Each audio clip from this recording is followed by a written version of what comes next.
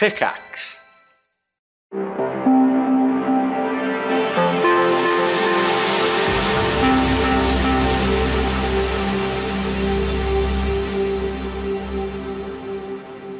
Good evening, ladies and gentlemen. Welcome back to another episode of Video Game Movies Podcast. Please, if you enjoy the show that we do, subscribe to our RSS feed, or you can do so via Apple Music, Google Music, Podbean, Amazon Music is on there. Yeah, Amazon Music. There's all sorts.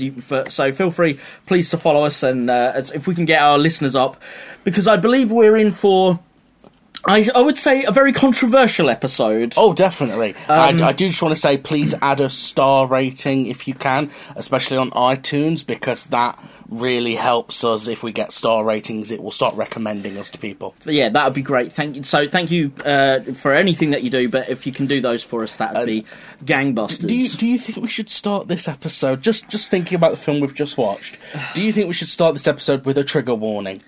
Yeah, well, you're the one who hates trigger warning. You didn't like it when I mentioned them in Super Mario Bros. Oh, yeah, I think they're stupid, but you know what? I've recently come to realise that some people like them, so... When you say you've recently come to realise it, is it when you watched this film?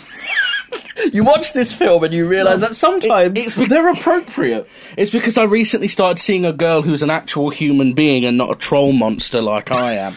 And she has opened my eyes to the fact that other people have feelings. Oh, you're cucking. That's what you're doing. Am I? No, I'm joking. My girlfriend would kill me if I'd said any sort of shite like... Hey, Susie, did you hear that? Did you hear that? He said it. Rory said that. What, that you're a cuck? He said cooking. Oh, she doesn't care about that term. Oh. She'd care if I said anything horrible about people, like edgelords say, just for the lols.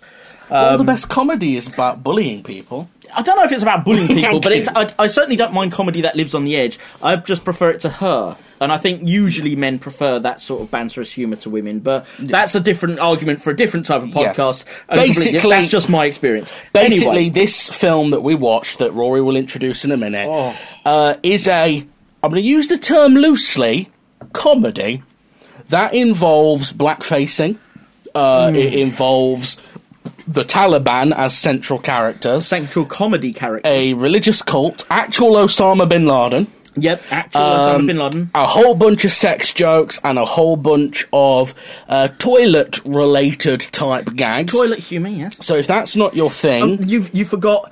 that's a nice coverall, but insanely edgelordy jokes. And I don't mean... Oh, they could rename this film Edgelord the Movie. It would work, absolutely. Now, when I say edgelordy jokes, I don't mean when somebody says something that's a little bit on the edge and people are like, ooh, that's a bit much. I mean jokes that almost march themselves quite cheerily over that line. Let me sum it up this way. These are the kinds of jokes that, and I'll admit it, I'll be a terrible person, why not? These are the kinds of jokes that, as a teenager, growing up in Mansfield, which is not, let's say, the most educated place in the world, these are the sorts of jokes I would have found funny as a teenager. But these jokes are being told by a man who's clearly in at least his 40s when he's making this film. Yeah, because he's in it, so you can see he's in his 40s. And it's not funny when you're... Like, I wouldn't make jokes like this now, because I've matured as a human being. Obviously, he had not. Now... Let's say who the man is, first of all. We're talking Uwe Boll, and we know you know what the film is, because when you click on this, it gives you the name of the episode is the name of the film. Oh, yeah, why was I trying to build up suspense? I don't know, we always try and do this, so let's keep it mystical, let's try and... But actually, they must have seen what it is by the name. So we're talking Uwe Boll, and we're talking the film Postal, his 2007 comedy, in quotation marks. And now, I'm going to add a couple of things before we start talking about the film itself. Uwe Boll considers this film to be his most important movie. Now, I don't say his best movie, because that's not his phrasing. It's his most important movie. Oh. It means that in some way he feels that there is... He was saying something. They're saying something, there's some social, political, or social, cultural value. Well, he had that cliché speech at the end. He had the cliché speech, and he did have Osama bin Laden and George Bush... As friends. more than friends by the fact that he took quotes from Brokeback Mountain. So let's. I forgot they quoted Brokeback Mountain in this movie. Osama bin Laden says, "I wish I could quit you," to George W. Bush. That will give you a taste. That's not the worst that this film has to offer by a long margin, but it give you a taste of just how far over the edge. Can I tell them about the opening? Yes, I'll let you read the. I've got it written down here, but if you want to read it, or you can just go by your own memory. Fade up. There are two. Don't make this sound more fucking cinematic than it was. Fade up. Lights coming. Fade up. We're in the cockpit of a Boeing 747. I don't want to hear it even. I hate it. I'm hiding behind the curtain. The plane is being driven by two Arabic men, okay, who are arguing over how many virgins they're going to get. Now, we're not told explicitly why they think they're going to get virgins, but pop culture, we all know. And they can't agree on how many it is. One thinks it's 100, one thinks it's 99. So they then ring Osama bin Laden on the telephone. On the mobile phone. And they ask him how many virgins they're going to get. And Osama's being real stingy and tells them... he can only guarantee 20. Yeah, can't guarantee more than 20. So the two Arabic men put the phone down and they ponder their life's journey momentarily before deciding 20 virgins isn't worth it. So they're going to take this plane that they've clearly hijacked to the Bahamas. Yep. At that moment, the passengers break through the door and attack them. Cut to a pleasant, gentle day where a window cleaner is cleaning the windows of a familiar, tall building to anyone who's as old as we are. As a huge CGI plane drops into the background and plows into the World Trade Center. And that is the opening of Uwe Boll's Postal. Now, can I just say this? Anyone who thinks that, that's a bit much, that still isn't the worst that this film has to offer. I have to say, I'm actually at the separate from this podcast, at the moment, I'm actually watching the new 9/11 documentary on Netflix, the series. Was this series accurate? Mate, I have to say that I'm not someone who usually says all that crossed a line or that went too far or anything like that, because as I said before, I'm a troll person. I've seen you under the bridges. Yeah, well, I like to eat children and collect money from people. But having watched that documentary, I'm only 2 episodes in so far, and then watching how flippantly this happened in this film, honestly, I gotta say, this crosses a line. This is offensive. I'm going to add to that slightly. According to IMDb, in early 2007, the New York Post showed a 7-second clip, which is the window cleaning segment. The guy cleaning the window, the plane coming in and blowing up the Twin Towers. Yeah, so just so the audience know, the camera is within the building. Facing out. So facing out. So the window cleaner's facing the camera, and over his left shoulder there's all this open sky. And the crappy CGI plane. You see the CGI plane approaching. And, it's done like, isn't this funny? Because the guy's sitting there wiping... As he's wiping down the windows. It's like that scene in The Amazing Spider-Man where Stan Lee's listening to music and the Lizard and Spider-Man are destroying the room behind him. Right. But he's just bobbing his head to the music because he can't hear them. It's literally that level of garbage. Yeah, and it should be that level of comedy, except for because of what he's chosen as the subject material, it doesn't play that way. No. Now, as I say, New York Post showed that 7-second clip to 9/11 victims' families. So the families of those who died at 9/11. Now, the families all found it tasteless. Now, I'm going to read this as it was written on IMDb, and then we can agree or disagree as to whether or not the scene has merit even afterwards. I think you could probably agree it won't. Right. On IMDb, it says, but the clip was shown out of context. Uwe Boll said the New York Post's actions were more tasteless than any of my movies could ever be, and took it as a personal attack. Now, the reason that they said that, actually they did divulge a bit more on IMDb, the reason that it's out of context is because the joke, that bit of them running into the Twin Towers, is the payoff. of the joke, which is that they were going to turn around and go to the Bahamas until the Americans bursted in to try and save themselves, and ended up causing their own Americans death. Caused 9/11. Yes. And that's the joke. So the bombing of the Twin Towers is the punchline, not the joke in and of itself. With that in mind, do you think that Uwe Boll is correct there? That, it's taken out of context. The New York Post were being unfair and doing it only as a personal attack. So don't get me wrong, newspapers take a lot of things out of context. Absolutely. But there is no context you could put this in that would make it any better. Yep. Even if you'd have shown everyone the entire film, it still doesn't work. No, and spoiler alert, has literally nothing to do with the rest of the plot. This scene does not need to be here. All it really does is set up the fact that the Taliban are doing Taliban terrorism. Because the Taliban are in the rest of the film, but this particular attack is not. But by 2007, terrorism was such a dominant thing in the news and in the popular psyche that you didn't need that. You could literally just say, these are terrorists. This is the Taliban. Yep. People know what you mean. People don't need to...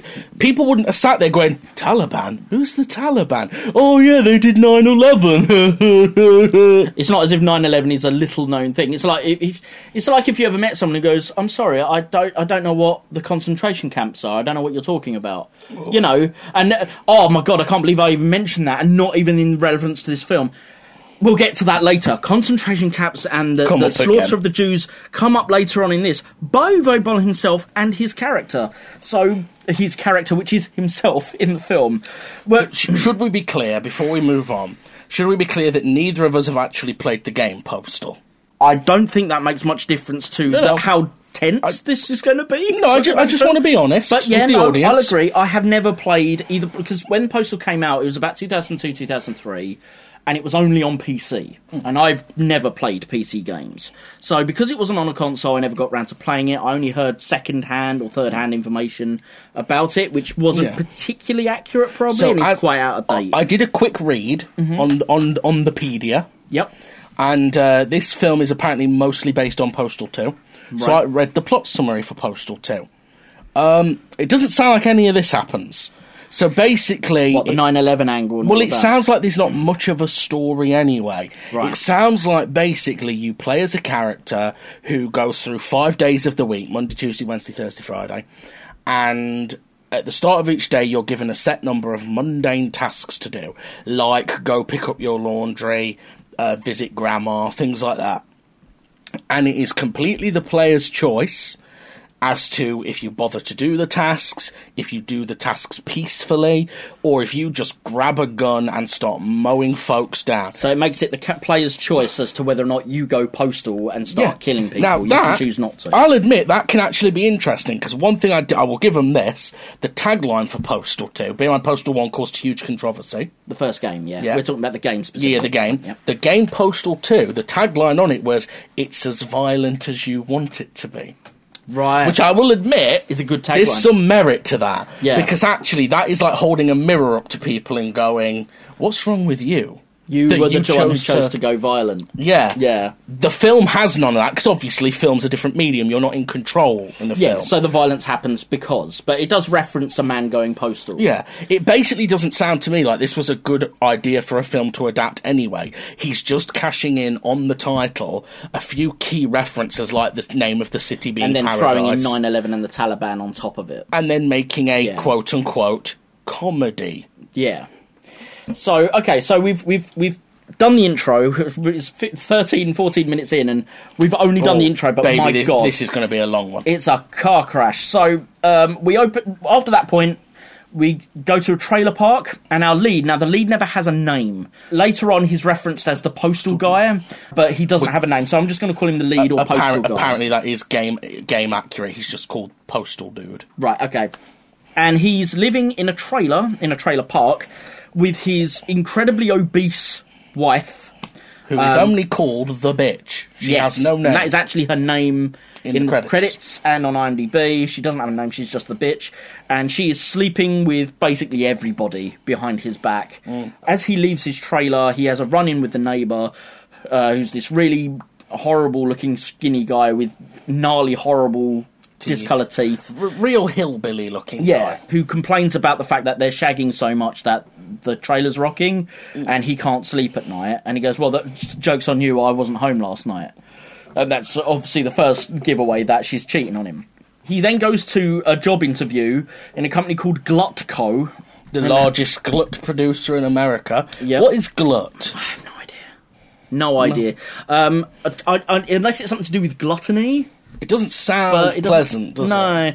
But either way, the job interview is basically a car crash. They've written it in such a way that when he tries to think of an answer, or give one of those standard answers when someone goes, what's your strongest trait? And he says, my strongest trait is teamwork. And they're like, wrong, and just continue typing. But because he eventually What's gets... your biggest weakness? I work too hard. I got to admit, I'm sorry, I got to say this. So, in my day-to-day job, I hire people, like I do a lot of interviewing, and I got to admit, people, not that anyone's listening to this, but who will end up being interviewed by me. But just so you know, employers fucking hate it when we ask you what your biggest weakness is and you give us a bullshit answer like, oh, I work too hard. No, we genuinely want to know what your weakness is. The truth is, when I go for an interview, I don't get it because I tell them the truth. I'm just too perfect. Of course. They just they think I'm lying, but I think they never hire me to find out just how perfect I am. I think Uwe would disagree. Uwe is perfect, according to his own stupid mind. Anyway, so he goes to Glutco, he goes for this job interview. Because he almost goes postal by the end of the interview and basically tells them to go stick it up their arse because the questions are ridiculous, they then decide they're probably going to hire him, but it's not a definite hire. But they want him to go onto the work floor and sing the company's anthem. Yeah, none of this was relevant to the plot, was it? None of this was all just filler. I think it's just meant to be something else that annoys him to the point of going postal, but it doesn't really... Yeah, you're right, it doesn't contribute to the plot. Can we get to the most shocking part of this film? In a minute. Well, I'll just give a brief rundown of... Because the intro introduces some of the key characters. Right, sorry, I thought this was the next thing that happened, but go ahead. What, the religious cult? No. No, not yet. No, okay. Let me know when we get Don't worry, I've got him here, so I'll bring him in a sec. So, yeah, we then introduced to a religious cult. Turns out that the lead's uncle is the guy running the cult, full of hippies, but he's sleeping with a harem of girls. It's typical cult behaviour. It's very David Koresh type thing. And can I give Uwe some rare praise here? Yeah. So there's, if you must, lots of sexy naked women in this scene. Yeah. Full, breasts out. And I'm a man, I appreciate that. But I hear you girls. You're serving me. Anyone who listened to my other podcast, Jamie, Your Film Taste Sucks, will know that I'm an equal opportunity eye candy person. And God bless Uwe Boll, not only does he make those sweet girls take their tops off, there's full frontal dickage for you ladies as well. A very small or stubby penis. Well, it's soft, it's not hard. Yeah, no, fair enough. But, I mean, here's the thing. I would say we didn't need to see as much nudity of the girls as we did. We certainly didn't need to see the man junk. And we didn't need any of it. No, but... We don't need this movie to exist. But also, you say it's an equal opportunities thing, but the girls' nakedness and bodies are shown off as an attractive quality. Mm. The man's body is definitely not shown off in that regard. Certainly because it not only, the girls leave, he gets up, his wang is out. Then he goes for a shit. And then he goes for a shit that his accomplice is showing is the most vile-smelling thing, and you've got the most stereotypical pooing sound effects. And he does not wipe. And he does not wipe, he just goes straight back to bed. Should we tell them who plays his accomplice? Yes, please do. His accomplice is played by... I've actually forgot... Oh, no, I remember the actor's name. His name is Chris Coppola. That's it, Chris Coppola. Nephew of Francis Ford Coppola and brother of Mr. Nicolas Cage. And he has a slight Nicolas Cagey look, but he's much bigger. Imagine Nicolas Cage if he, gained 500 pounds. Yes, and was how to act. And was an even worse actor. Oh, he's the worst actor in this, by a long margin, this guy, isn't he? Oh, he's awful. He's overacting all over the place. Bear in mind, most actors... Do you know what? Fair play to him, I'll give him this. Most actors in this are completely forgettable.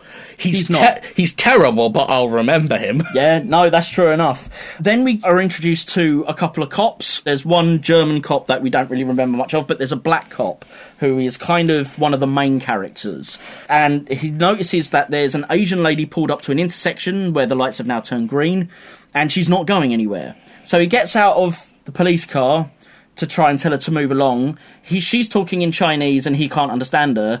So he pulls out a shotgun and blasts her through the head about 17 times. Mm-hmm. And then when he gets back to the German cop in the truck, he goes, "Oh, I heard something. Did something happen?" He says, "Yeah, she called me the N-word." Now, we listened to that. And it immediately cuts to a different literally, thing. He's barely finished the word. Yeah. And it's a really awkward cut. Yeah. So, and he says the full word. He doesn't say the N-word. He says, "She called me," and says it. We can't say it. Well, two white guys, we're not going to get away with saying that even in the context of the film. But yeah, so he says the full word and it just cuts awkwardly. But the thing is this is never brought up again or questioned. It is raised one more time when he blames the postal guy for her death later on in the film randomly. But that's about it.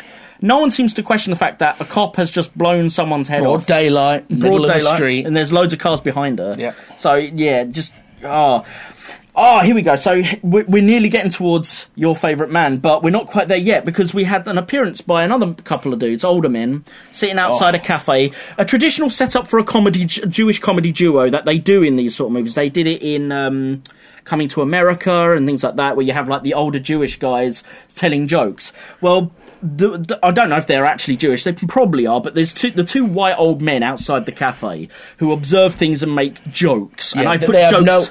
They have no function in the plot. They do nothing. They're just there to make these crude jokes. Yes. And it's got to... This line has got to go... Do you wish to say the line? May I say the line? You may say the line. Now, just before you say it, remember that from Super Mario Brothers and Stay Alive, we stated that there are certain lines in films that are so bad that they will probably go down in our... We're making a catalogue... A hall of history. fame of terrible lines. Yes, and I think we should write those down somewhere so we don't I've got forget them. I've got them. Don't worry, they're in the spreadsheet. Add these ones on. I'm going to add that. Yeah. So this one is definitely going on. Jamie, the floor is yours. So an attractive lady in a short skirt walks past this man who's clearly in his 70s at least, who looks, ogles this attractive woman, we've all been there, turns back to his friend and says, "One night with me, she'll look like she was hit by the mayonnaise truck."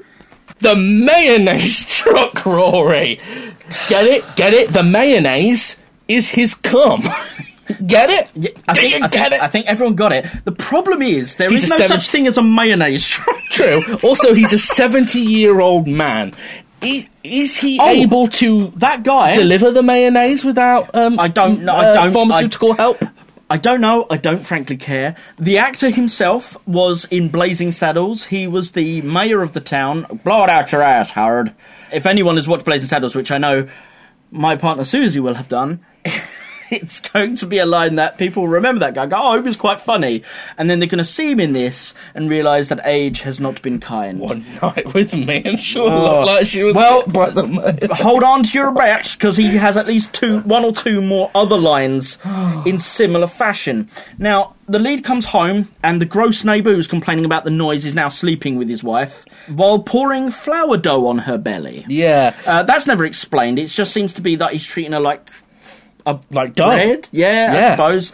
Before the lead leaves, he looks at a wedding photo of when him and the wife were happy, and she was slimmer. This was one of the worst props ever. Now, I think it might actually be a legit photo of that actress's wedding day when she was younger and slimmer. Yeah. But obviously the bloke who married her was not the lead guy. So they've taken a photo of this guy and literally just cut it out with a pair of scissors and blue-tacked it on. But it's such a mismatch. It's glaringly obvious it's not... There is no Photoshop job here. It's not even that bad that you go, "That's a bad Photoshop." It's a bad cutting out and blue-tacking. It's awful. The harem orgies are no better than softcore porn, is an art I made here as well, because they happen a few times. Quite a few times, in fact. Bin Laden finally makes his first appearance on screen on Taliban TV. And Taliban TV is being filmed and recorded. It's meant to look like it's in a cave in Afghanistan, but it turns out he's in the back room of a corner shop in the lead guy's main town. The lead then goes... Paradise City. That's it, Paradise City. The lead then goes and joins the cult. And once he leaves the cult, he goes back to that corner shop. And this is where you're going to be able to talk about your guy. There's a guy outside preaching about the end of days and he's the American way of candidate. life. Yes, trying to get elected. That's it. So would you like to explain who this man is? This is the man that Jamie wanted to explain a little bit earlier. This was genuinely the most shocking part of the film for me. And I imagine that for this actor, this is the most embarrassing thing on his resume. I would hope. Ladies and gentlemen, J.K. Simmons is in this movie. The man from Whiplash, J. Jonah Jameson. This is post. Thing is, this isn't even in before he was famous. This is after J. Jonah Jameson. Yep, after he was in Spider-Man. I don't know what he did this for. Either A, what kind of money did they offer him? Yep. Or B, what dirt does Uwe Boll have on him, and how did he blackmail him? It does make me wonder, because we'll come to some one or two of the other celebrities in this in a minute, and you do wonder, either he had a truckload of cash just to dump at their door, or he has something on them. And it makes me wonder if Uwe Boll is actually... No, I can't say that. Is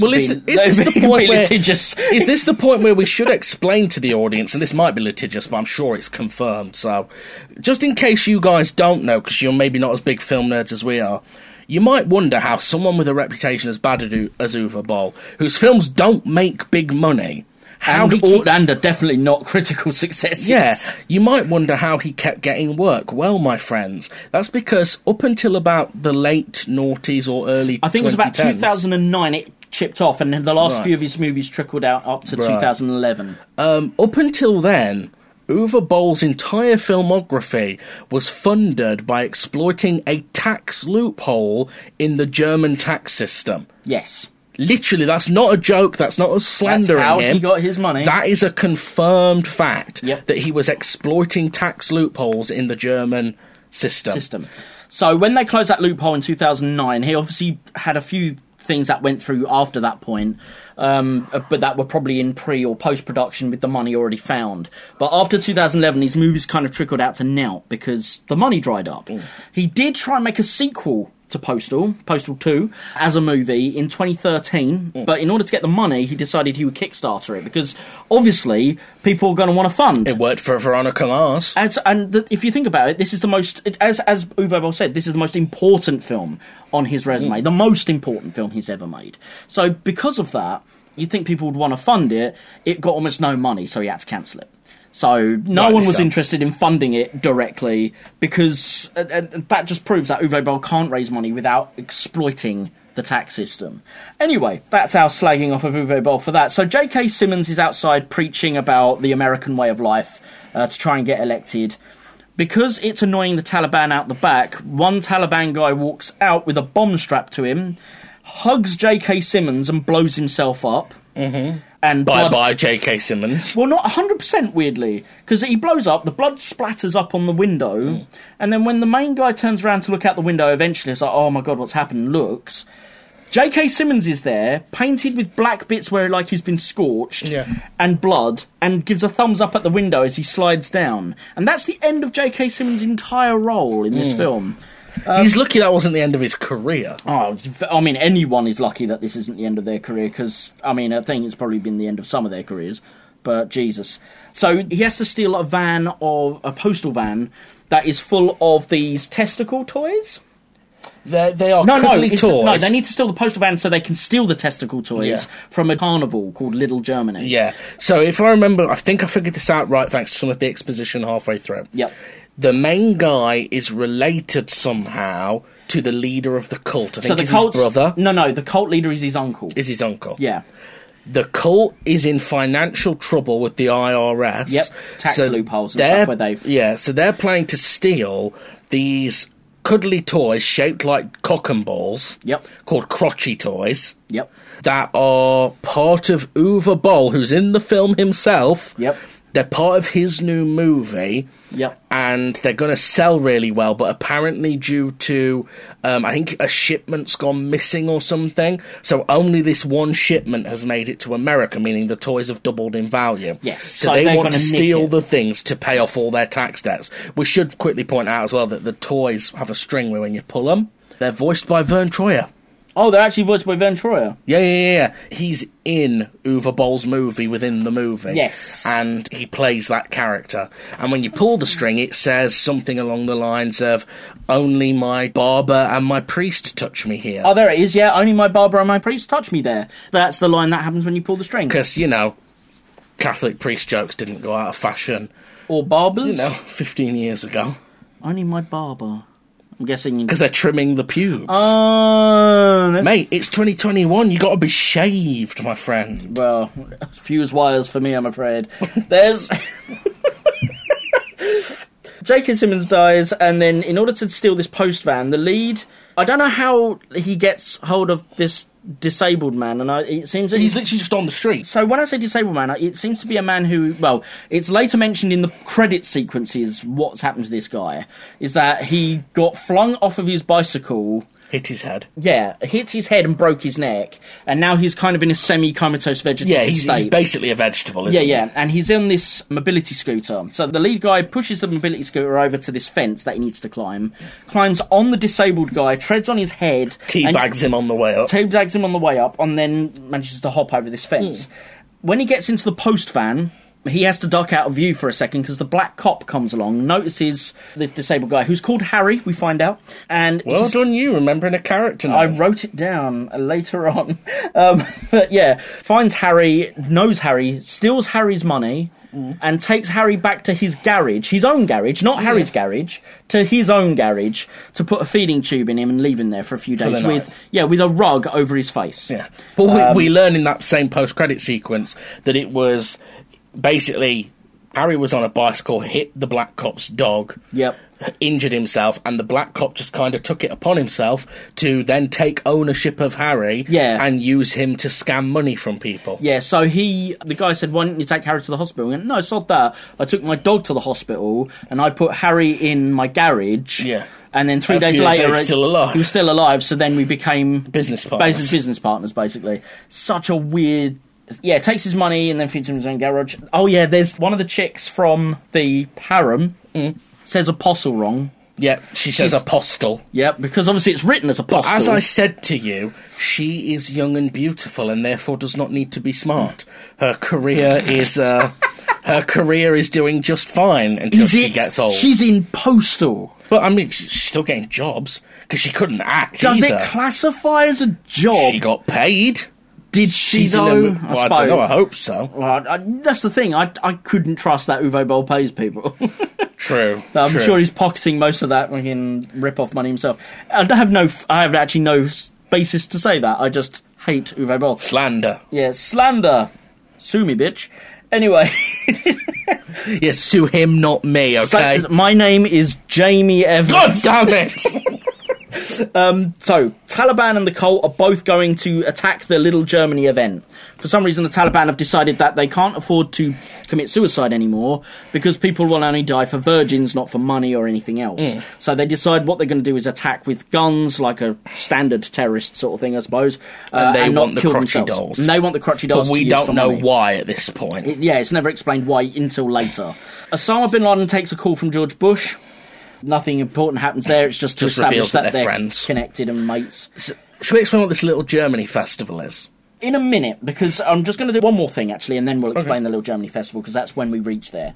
Out of the blue, Vern Troyer appears in the film. Yep. He's booted out of a car on his way to be sort of the celebrity, at the Little Germany festival. And he's left at the side of the road and has to make his own way there. We then see him later at the Little Germany Festival, but we'll come to that in a minute. So, we now enter the Little Germany Festival. Jamie, why don't you explain that festival? So, what the Little Germany Festival is it's exactly what you'd expect. It's kind of an Oktoberfest type situation, where there's lots of beer flowing and there's pretty women in lederhosen and things like that. And a bit like Chinatown has sort of Chinese aesthetics around all of their buildings. The buildings in Little Germany are very, like, old school, traditional, like, medieval German huts and like housing. And the guests of honour at this festival are Uwe Boll playing himself, described as a hit filmmaker in his own movie, and of course Vern Troyer. But before we get to them and what they say, let's talk about two of the features of this festival. Yes. Which are Dr. Mengeler's healthcare centre. Yep. For those who don't know, Josef Mengele, a.k.a. the Angel of Death, was a real-world Nazi who worked at Auschwitz and did horrific experiments on people. I am talking, like, Saw level crap. So like all of, stitching people together. Well, he did that with people's twins. legs off. So he was legitimately the doctor there as well. So I'll add that. I'm not trying to defend Mengele, by the way, but he was the legit doctor for the Jewish interns at that concentration camp. So he was meant to be healing them and things like that. But obviously that came with its limitations based on the way that they were treated in general. But yeah, he was obsessed with twins. Yeah, it's like infamously obsessed with twins. So he would stitch them together, or he would cut bits off and put it on the other person to see if it would continue to grow. Yeah. He would do all these sort of sick experiments. He has always stated, Mengele, that he was innocent of those things and that he couldn't have done them because he was legit just trying to help as many people as possible.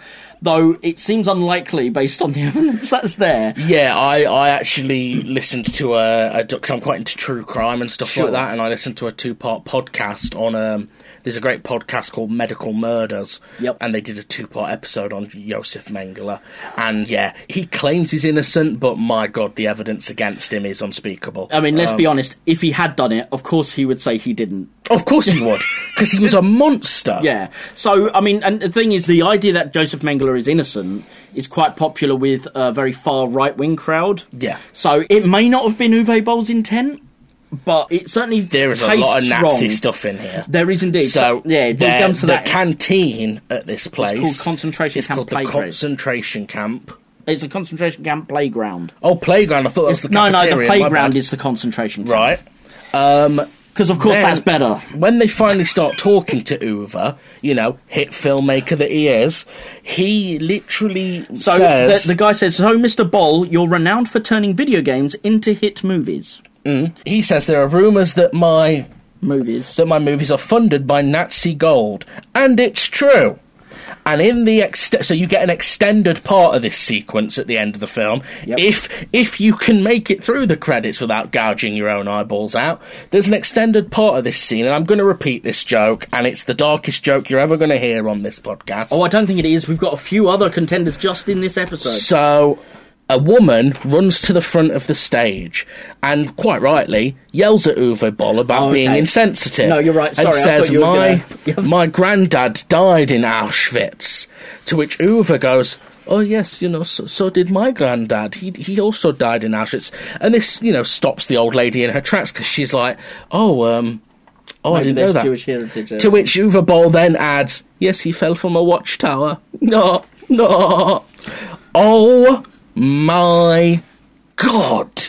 It is very painful to watch. I feel bad because honestly, as a teenager, I'd have found that hilarious. Well, I mean, I would have laughed my ass off at that, and I realised that was a stupid thing to do. It's an edgelordy thing to do. I have matured as an adult. No, I think what it is it's the surprise of the joke. It's shock humour. Yeah, but the actual content of the joke leaves a bad taste. Had he done a similar sort of joke, but not quite as brazenly bullshittery as that, it would have worked fine. In one film, there are 2 separate references where bear in mind, he wrote and directed this, where he literally says, yes, I'm a Nazi.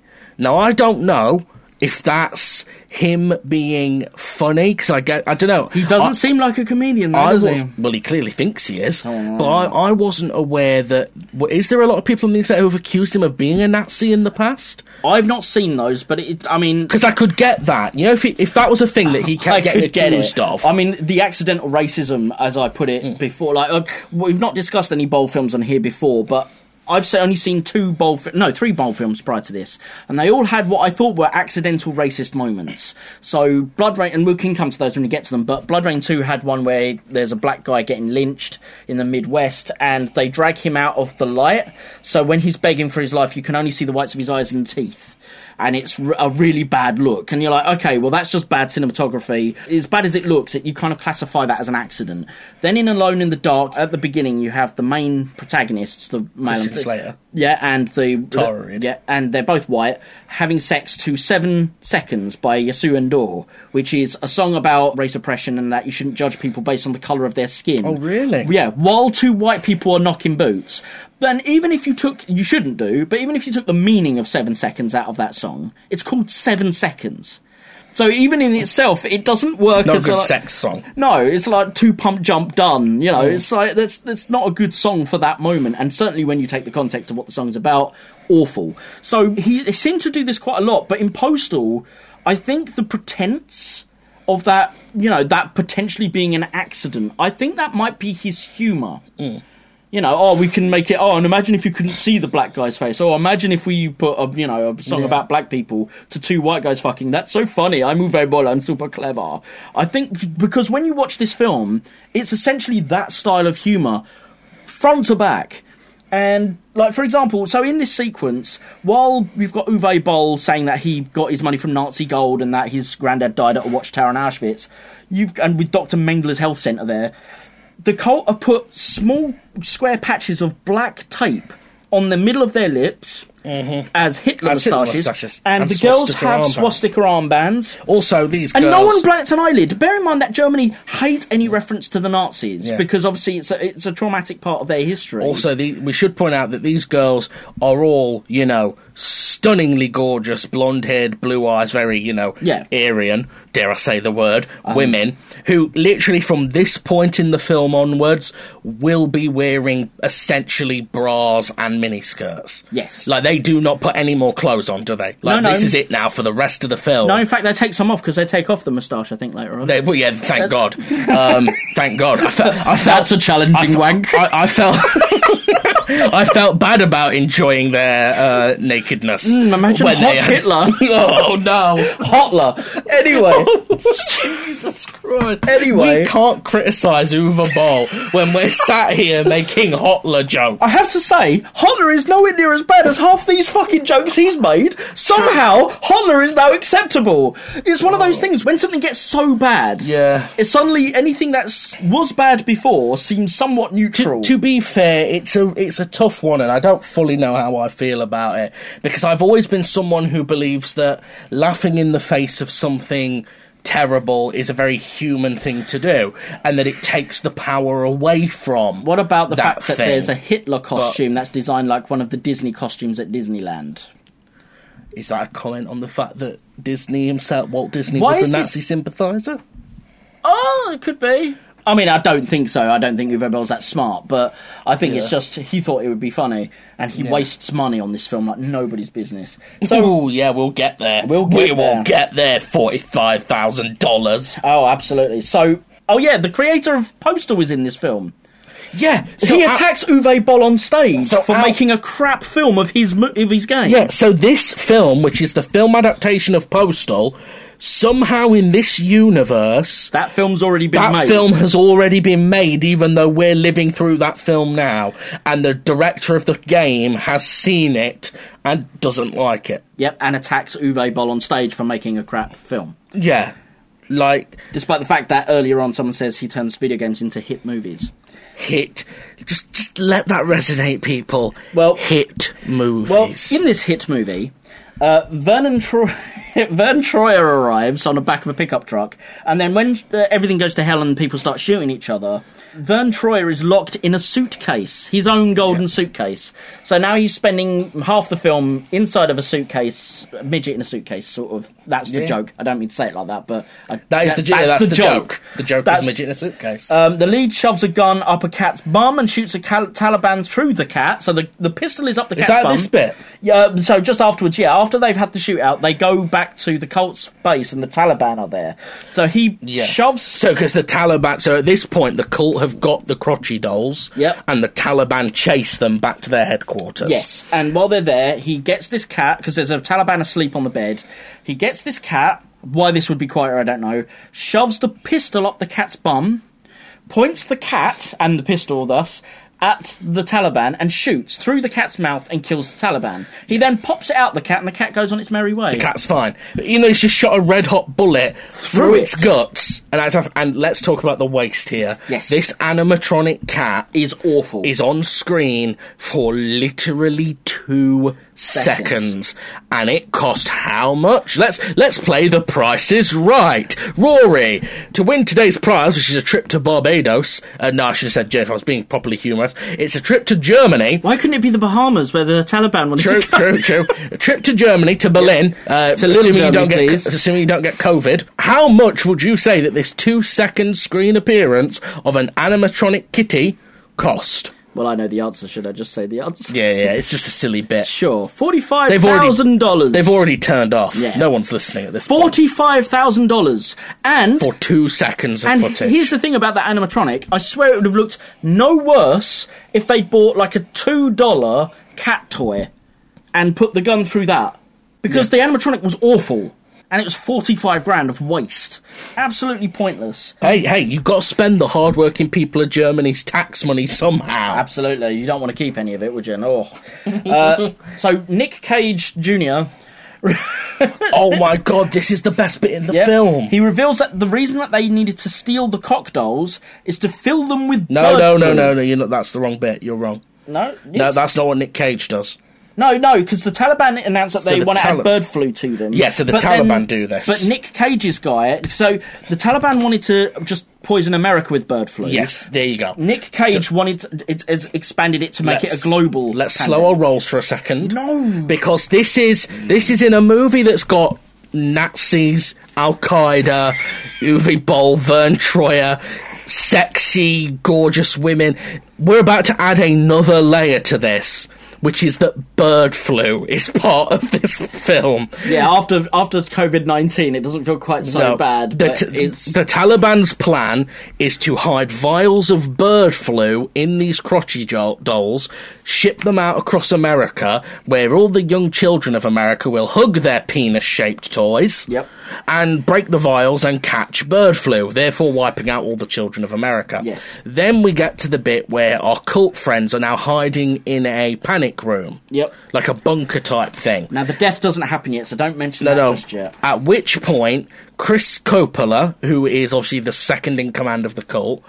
Nick Cage Jr. Nick Cage's brother, freaks the fudge out. Yep. A few weeks ago, we watched Scream, didn't we? Yes. And we both commented on how over-the-top Matthew Lillard is when he's like, but wait, there's more! Yeah, but it kind of works with his character. It did. So, one, that made sense. But two, this piece of overacting here makes that look like a fine, subtle Shakespearean performance. Oh, it absolutely does. So yeah, what's his name? Coppola reveals that he wanted to explore the use of bird flu across the world. He wants to cause the apocalypse. That's it, because that's what's written in the cult Bible that was written by the uncle. So he then threatens to kill the uncle. Yeah. But first he snogs him. Before we got that, they throw. He says that in order to make the occult happen, Vern Troyer has to die, and he has to be ripped apart by monkeys. No, he literally says he has to be raped. By 1,000 monkeys. So he puts him in a safe, like this big lock-up door, full of CGI chimps, and he gets raped. And I think that's the last appearance of Vern Troyer. It is, yeah. The last appearance of this, quite well-known actor who, plays is dead now. Rest in peace. He plays Mini-Me in Austin Powers. Yeah. If anyone didn't know him by Is now. him getting raped by the cast of the PG Tips advert. But CGI. So he does all that. So his justification for saying he can kill the leader is because the leader's like, whoa, I'm the embodiment of God. And he's like, to be fair, it is Uwe making kind of a point, which is most religions can read between the lines of their scripture. Sure. And his interpretation is that the uncle isn't God himself, he is just the pawn God has chosen. Right. And therefore he's expendable and another pawn can be chosen. Would you like to read this bit, Jamie? Yes, because you don't want to get sued. No. And I don't mind ruining my career by reading out controversial things. Yep, you do that.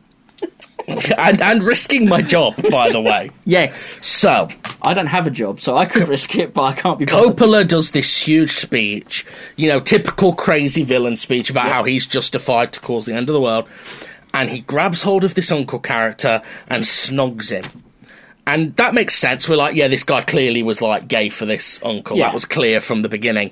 Though, after hearing him take a shit and not wipe, I don't know how you would be, but... The fact he didn't leave the room tells you he's in love with him. I suppose. Because no other one... Unless you're in love with him, you wouldn't stay there. No. But the uncle starts to kiss him back. This is the same uncle who's had, 3 orgies at this point in the film. At least 3 orgies.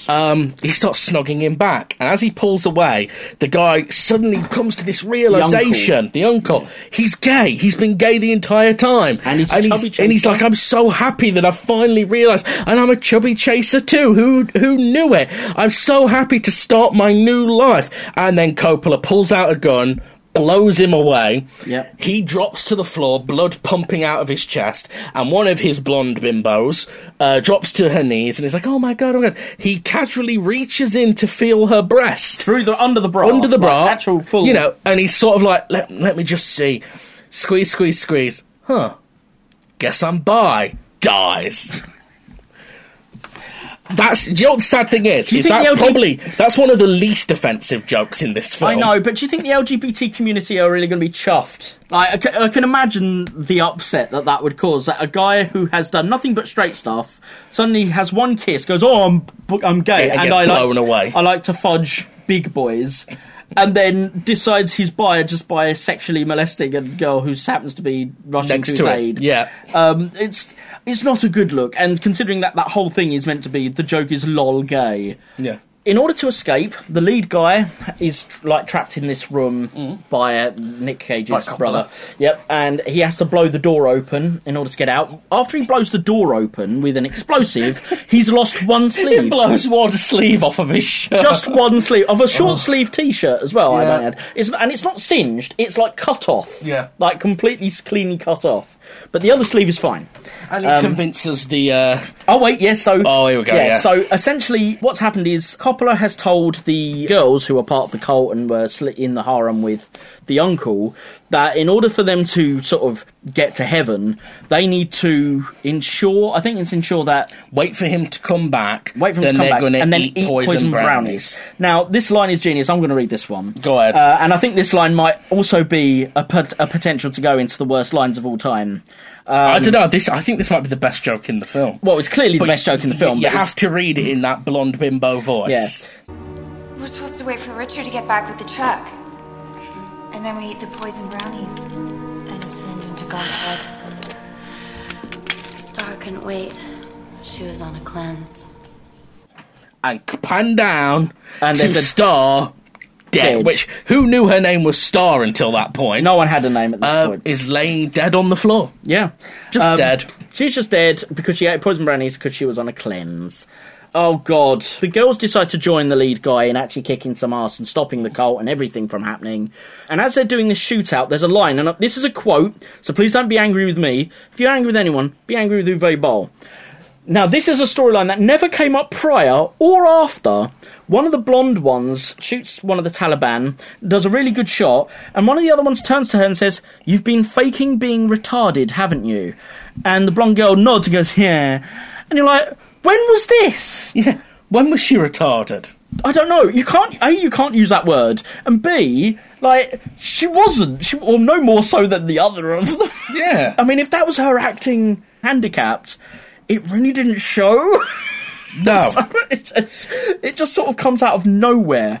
Because these unfortunately, these four women are in this film to be eye candy. They aren't characters, are they? No, let's be honest. They're not well-rounded individuals. No. Is this now the bit where suddenly they decide that the main character's irresistible? Yes. I mean, we're getting on to the end game now. We're rolling in towards the end. So... After that, there's something I want to bring up. It doesn't actually mean anything to the story, but at some point, Osama bin Laden is nicknamed Sammy. Yes! Someone calls him Sammy. Yeah. And then there's a line from someone who... I can't remember who it was. I didn't write down who it was. And again, please, this is not my line. This is from Uwe Boll's script and read verbatim in the film. Someone says... Freaking Arabs.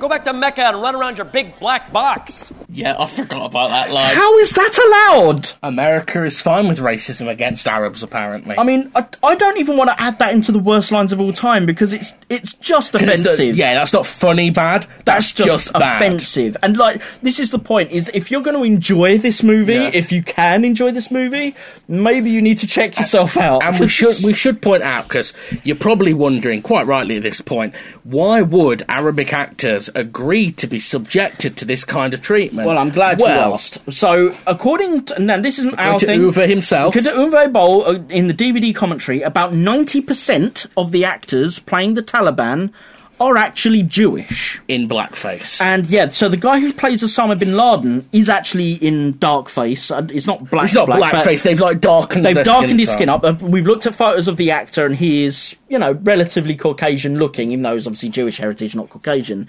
But yeah, he's quite pale in terms of his skin tone. He's not very pale, but he's quite pale. Compared to this, where they've darkened him up with some sort of face paint or something, bronzer or something like that. Yeah, and it's very clear to me from looking at his from his real surname and stuff like that on IMDb, he is one of the Jewish actors. Now, knowing the history between places like Israel and the rest of the Middle East and Palestine and It doesn't seem like a smart decision, does it? It doesn't seem like not a very clever move. I mean, let's be honest, this isn't a new thing with Palestine and Israel. This has been going on since the early 1900s, since at least the end of the Second World War, if not the end of the First. Yeah. So this is not a new problem, and it's not something that he goes, I could not have seen this happening. No, this is a historic problem. Yeah. And the fact that he thought that was a cool idea and a cool selling point, that it was smart to cast Jewish people as Taliban terrorists, very odd. Maybe he cast them because he knew that people who were actually of, I don't want to say Muslim, Arabic descent would find this quite offensive. Of course they would. And certainly wouldn't play it as straight, I'm an Arab, thus I'm evil, as he has them portrayed in this film. There is another line. So there's a big speech by the lead guy at some point. Is this right at the end? Yeah. So basically, let's skip forward a bit here. Yeah.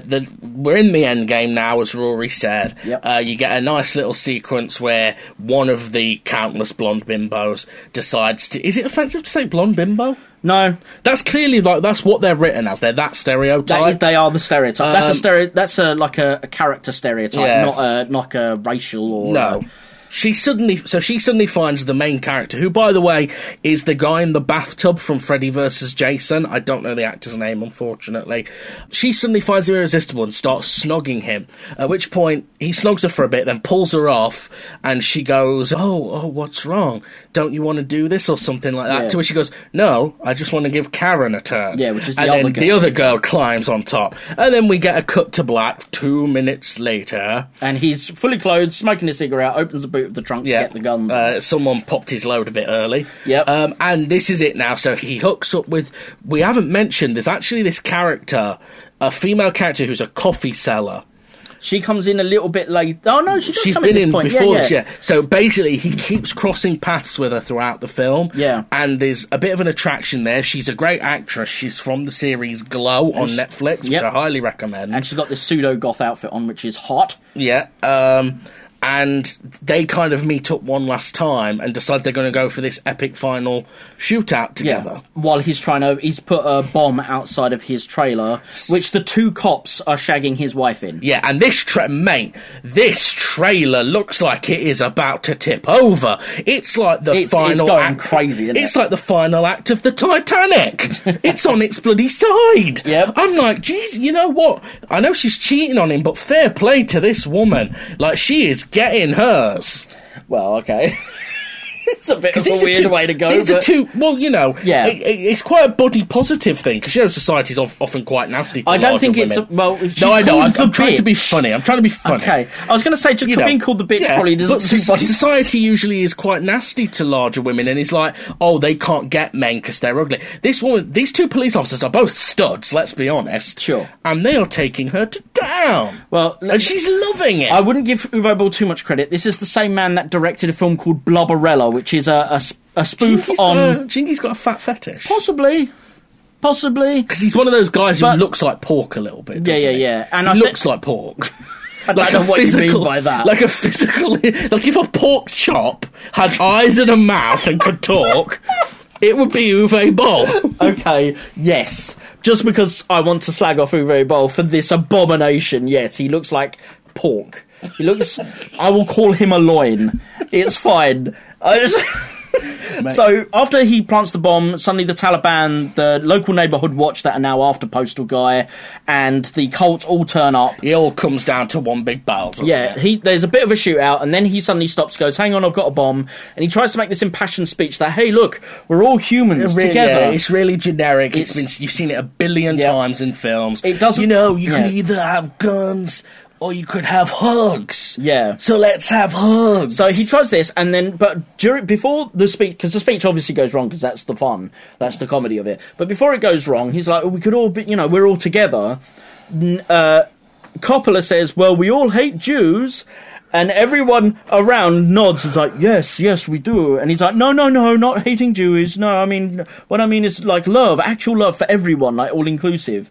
But that just seemed, considering everything else that's in this film, there seems to be an awful lot of lol Jews. You can't... Throughout this whole film. Uwe, let me give you some advice, Uwe. Not that you're listening to this, because you will have turned this off because you have a fragile ego and can't stand being insulted. Absolutely. As evidenced by your famous Raging Bull incident. We'll have get to watch that documentary at some point. Word of advice, Uwe. You cannot, in the same film, make two allusions to you being a Nazi and then make a joke about hating Jews. Can't do it. Cannot do it, Uwe. That's, yeah. And then go, well, actually, I'm very positive because I cast 90% of my Taliban as Jewish actors. Oh. That's like, it's such a weird mishmash of... I think he must be the most blind white man I've ever seen in my life. Like, I've seen people out there who go, I don't understand why I can't say the N-word. They say the N-word, things like that, and you're like, dude, you're just being an idiot and missing the point. You're being obtuse on purpose. Yeah. Whereas with this, it literally... he must just be doing that on a mass scale. Yeah. Because I can't see how you could be this blind and still be able to walk to your fucking corner shop of an evening. The man's an idiot. He's an absolute melt. So, he teams up with the hot goth cafe chick, goes to blow up the trailer, does this whole thing with the neighbourhood wash, and then they manage to escape. There's a line, I didn't write the reference, but someone has this line, don't be a dick. Oh, that's like his big final line before he shoots someone, isn't it? That was it, yeah. Before he shoots Coppola. Which is one of the worst lines I've seen. Man, you can picture it, guys. Guns pointed at the camera. Yeah. Don't be a dick. And it's not cool. And you know what's interesting is earlier today, just to break some continuity for the audience, we watched They Live for your podcast, Jamie, Your Film Day Sucks. And there's that... Well, thank you. That's all right. I didn't come here to be insulted. Well, why do you normally go? But so there was a line in that film, a classic line, I came here to chew bubblegum and kick some ass, and I'm all out of gum, right? Genius line. Then you've got don't be a dick. And you're like, where did it all go wrong? This is 20 years later. Surely wit should have improved over the time, not gotten worse. And then there's the infamous I wish I could quit you line from Osama to George Bush. W. Bush to W. Yep, and as the hero tries to drives away, he listens to the news and Bush blames China and India. Right, let's just cross something off it. Maybe, let's give Uwe some credit for a minute. Do we have to? Maybe this is him making a joke about how dumb W. Bush was. Oh, he makes several of those jokes. Because W. Bush accuses China and India of being responsible for the Taliban. Specifically the carnage in Paradise City. Yeah, but Taliban, which is famously well known to be involved in Afghanistan. Yeah. And he blames India and China. But it's not just that he goes, I'm going to blame India and China, because that in itself might be a joke. It's the fact that he says, like, he blames India and China for the carnage and orders a nuclear strike on both of them. Wipes them out. And then counts down that in 2 minutes, both countries will be wiped off the map. Yeah, so he says we've nuked both of them, but the Chinese managed to let off some of their nukes before we wiped them out. Oh, that was it. And they're going to land in 2 minutes. And that's it. You end with a 2-minute warning. No, you don't end with a 2-minute warning. You end with Osama and Bush skipping through a field of wheat together, hand in hand. Oh, Theresa May. Yep, as the nukes go off in the distance and eventually on top of them. Oh, my God. So then you have the credit sequences. So we've now finished out the film. That's the story of the film. Now, the credit credit sequences has a slight variation of the opening of the Little Germany scene, where the black cop explains how he met Harry the disabled guy. We've already gone over that. Yep. We did the Watchtower joke as well. That's it, we did the Watchtower joke, so there's one more. And I thought you might want to read this one out. Oh, this is the old guy. It's the old guy, and it's his joke. Now, see, can I just... I want to be clear, this one, like the mayonnaise one, was at least somewhat funny. Yeah. Because it was so absurd. This isn't awful. Funny. This is just awful. A guy...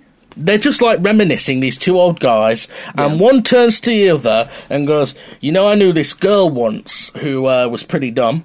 Girl thought that sperm was medicine. She sucked a lot of cock. She put sperm in a kid's bottles to build up their immune system. They all got AIDS. Do you think he was gay?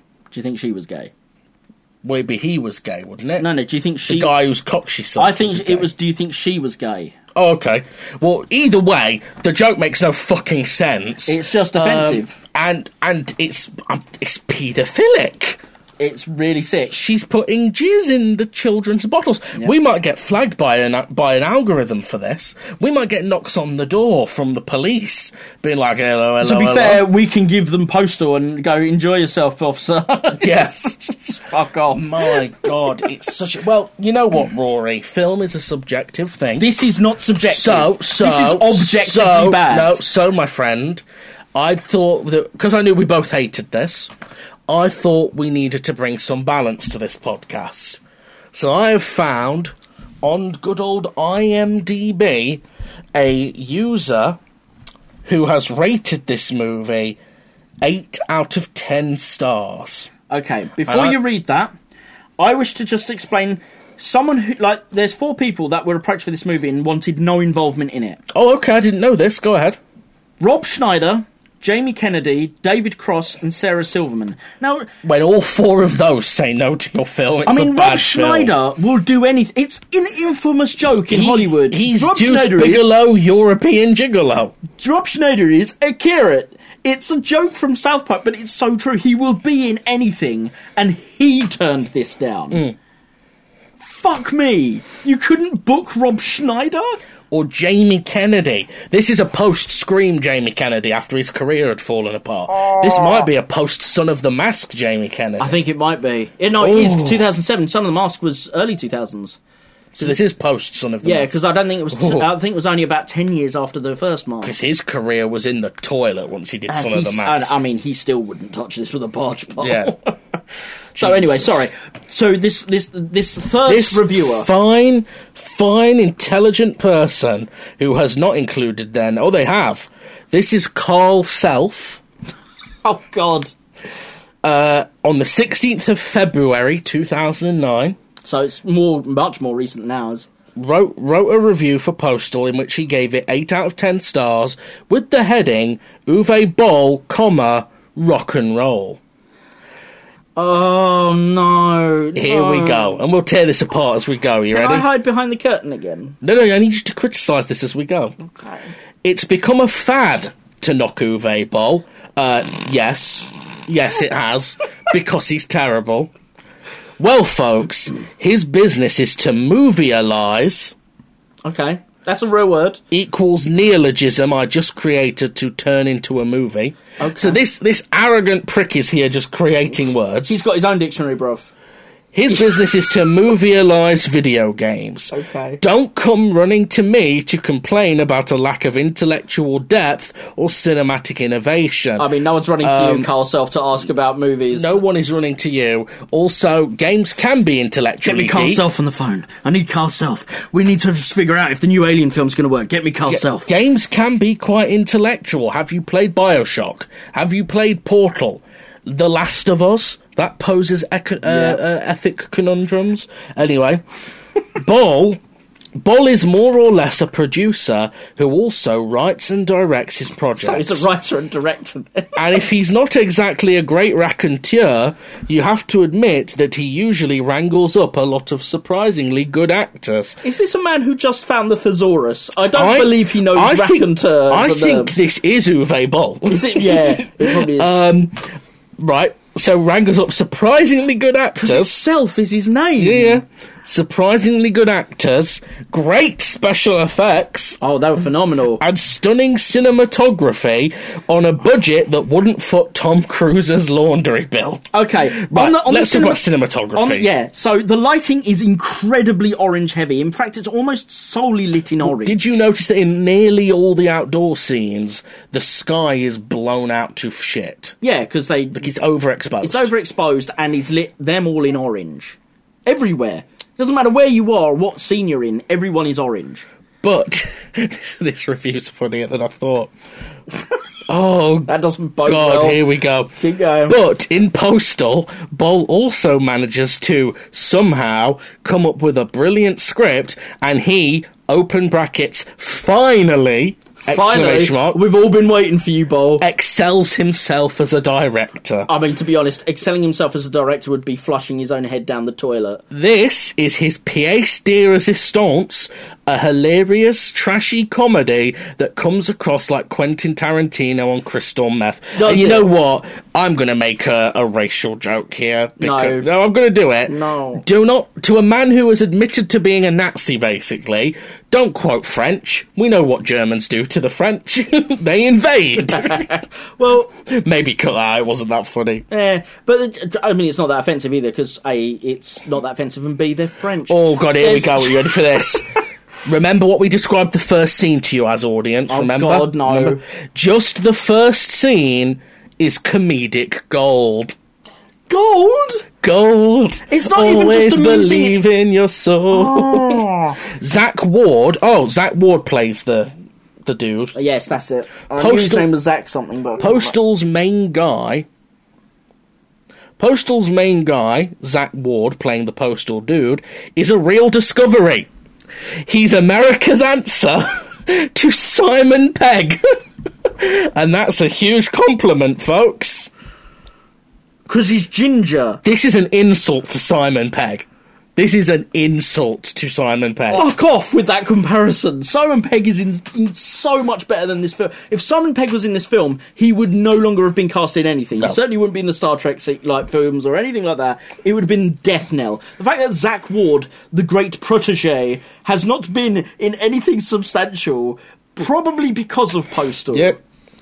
Oh. Many of the other actors are equally C-list, but great. Such as Like Coppola. Dave Foley, Chris Spencer, or the dude playing the fat southern religious freak. So, Coppola. Speaking of actors, the Arab guys. Oh, God. Oh, no. Oh, I'm sorry, I No. just peeked the mic. No. We're nearly at the end. Oh, this guy is so cool. Speaking of I'm hiding behind the curtain again. Speaking of actors, the Arab guys seem to have been played by mostly non-Arabs. That's a shame, because the movie does a great job of satirising the usual depiction of Arabs in movies.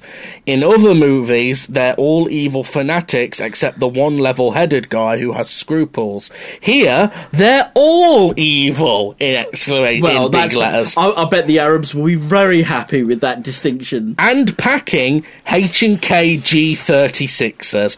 Does it... I'm not going to... Right. You can tell he's one of them fucking pro-gun nut Right, Americans. so I was just about to say, I'm not saying that Carl Self is an incel, but usually knowing the exact make and model of guns in a movie... Well, H&K is Heckler and Koch. I know I shouldn't know that, but I know it only because I'm an English guy, I don't own guns.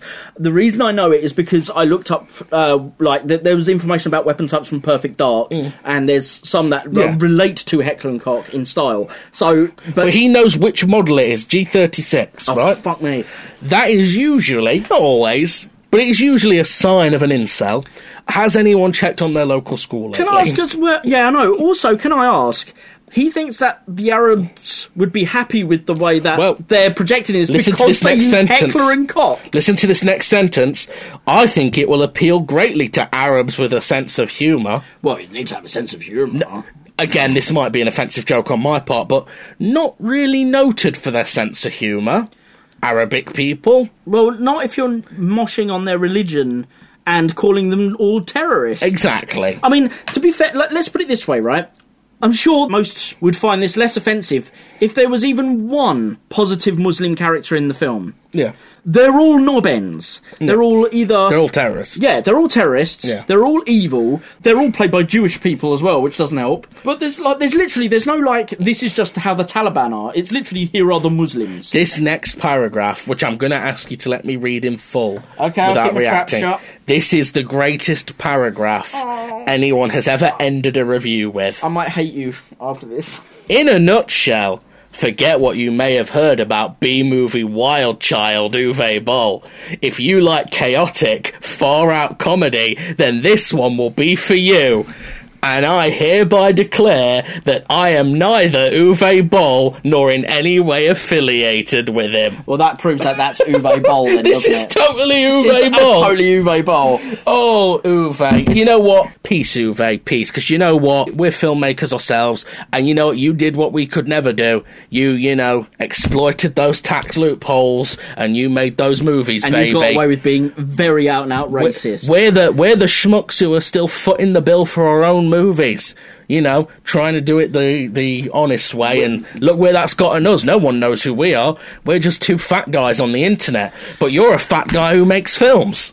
You're who invites journalists to punch them in the face. That was the greatest review I've ever read in my life. It's insane. Okay, so we need to wrap this up. This is going to be an overly long episode. Doesn't matter, it's worth it. It It's needs worth it because I think people need to understand just how shit this film is. They need to know. This isn't just it's crap because it's Uwe Boll. No. This has got to be the bottom of the barrel. the barrel. So there's one interesting question that we need to ask, which I think might be where we disagree. Because here's the thing. I do think that if you had a bunch of your film snob friends around and you all got very, very, very drunk, I think you could have a good time tearing this to shit. So I would recommend it in that sense. I don't think you could get away with it. And I'll tell you for why. A lot of people in the film world, and not necessarily us, obviously we've watched this hunk of shite, but a lot of people in the film world are very progressive. And I'm not saying that as a negative, but you have to be aware that... I find it too offensive. I think the fact that there is so much anti-Muslim sentiment, so much anti-Jewish sentiment, so much yay lol Nazis, and like lol 9/11. I think all of that stuff. I think, to be quite frank, like you'd have to know these film friends and know that they are into quite edgy banter with you in order to do that. If we were to tell our film friends that, like, just in general, just people that we've worked with or people that we know that we don't know as like close mates. To, like, you know, I'm getting drunk. Hey, come and watch Postal. It'll be a laugh. As soon as that 9/11 stuff hits, you see their face change. Yeah. By that point, even if you turned it off, you've already lost their respect. In fact, if you turn it off, you've probably lost more respect because they think you've got something else to hide in the film. Yeah. So I think it might be a loss on a loss. You'd have to be paralytically drunk. No, I think you would have to be in order to enjoy this with friends, even just to rip on it. Definitely from Mansfield. You'd have to vet your friends. Yeah. That's not like something. So when we talked in the first episode about Super Mario Brothers the movie, and I asked if you would recommend it, you said no. I said I'd only recommend it to my film friends. And I'd recommend it to my film friends because it's a perfect example of a film that was such a car crash that it's almost like I would say it's a parable almost, like a tale. You watch it to see how a studio can screw up your movie so that you can avoid it as a cautionary tale is what I mean. Yeah. With Postal, you could do it as that, but I don't think it would work. I would watch Super Mario Brothers the movie with friends of mine who are not particularly au fait with, going, mate, let's just rip this apart and have a laugh. At least it's a safe laugh. Yeah, no one's going to get offended. Yeah, and even the most offensive potential bit, which is the 9/11 towers, the Twin Towers, being dissolved by Cooper when the things merge, it happened in 93. So you go, well, this is a film from 93, that scene is, that was acceptable at the time. This is after it was done, yeah. This is not like that. This you immediately, and that's something that happens late in the film as well, so they're already in the world. If they're going to watch it, they've already established themselves watching it at that point. With Postal, the first joke is, imagine if Guy died washing windows of 9/11. Yeah. Those people have to be very specific. Yeah, it's shit, because, like, so the film is garbage. I want to be fully clear on this. The film is garbage. There is nothing salvageable in But this film. I have had so much fun tonight ripping into it with you. I'll be honest, It's I've been never so cringed fun. harder. I didn't... So several of these films I've seen before. Some of them you've seen before. But honestly, this one, I hadn't seen it before we watched it. Yeah, I hadn't seen this one. And it was... I knew it was going to be cringy because it's Uwe Boll. Yeah. I didn't realise it could be this bad.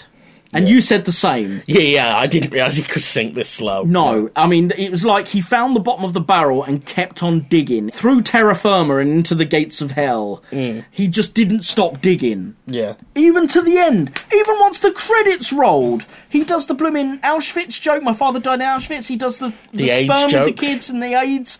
And the story about the disabled guy in the wheelchair. All after the credits roll. Yeah. Like, there's literally no space where he just goes, and let it breathe. Yeah. No, I couldn't recommend this. In fact, I would anti-recommend it. If Yeah. you are an edgelord and you want to go and shoot up your local school, this film is for you. Yeah. It's very much an incel movie through and through. And that's not me going, oh, I'm offended, because I watched the whole bloody thing. It's just shit. Yeah. And I know that type of humour. I used to work in sales. This is what people in sales find funny because, oh, lol, it's edgy. Yeah. I know, I was there. So, and you were there when you were in Mansfield. Not necessarily in a sales environment, but there are times when you're a teenager or something and it's just like, you break the rules and it makes it seem fun. When you realise it's a 40-year-old plus man, it's not funny, and it's not done with tact, it's not done smart. I would never recommend this film. Yeah. I would recommend people avoid this film, like the plague. Yourself? Well, you have made some good points, because like I said, I was looking at it from a point of view of I've had a lot of fun tonight. You and I have had a lot of fun tearing watching into this. this. Yes. The film is utter trash, but I actually think you're right. You've raised some good points about, for some people, this wouldn't be a fun thing to take the mick out of. I actually think for most this would people it just wouldn't be offensive. I think you and I have a similar sense of humour. Yeah, and I do come from, like, most of my friends have a similar sense of humour. Sure. My sense of humour has been warped by years of, well, you know, knowing a lot of people who were very edgy when I was younger, and then the fact that I'm into so much dark humour. Yeah, so I did that in sales as well. Yeah, so, because I had a lot of fun, like, reading that review and things like that. But actually, yeah, you're right. This is not really an acceptable movie, especially now. Yeah.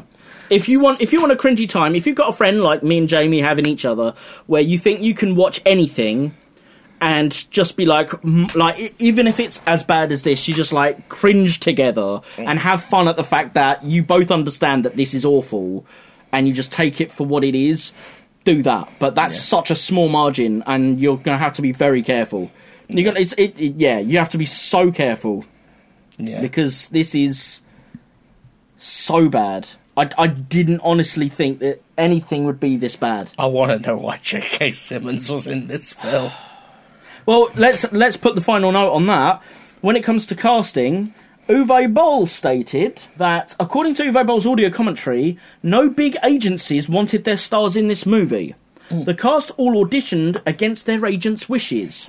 Of course. So J.K. Simmons just went, bollocks to you, I'm doing my own thing. This was a time, my friends, when agencies know better. Yeah. Unfortunately for Jules Verne... Jules Verne Troyer.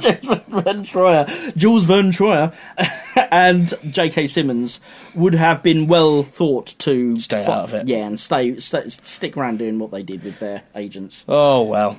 Anyway, so that was that episode.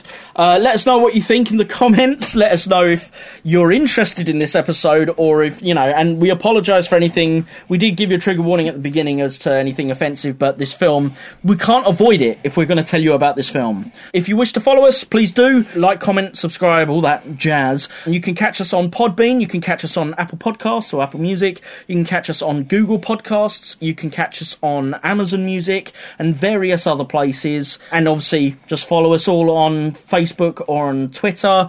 I'm on Cyberpunk Studios, which is at Cyberpunk Film on both Facebook and Twitter. And Jamie? On Facebook, I'm at Impala Revolution.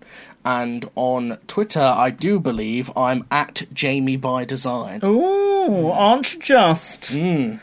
Maybe I'm bi. Oh, goodbye, people. Goodbye.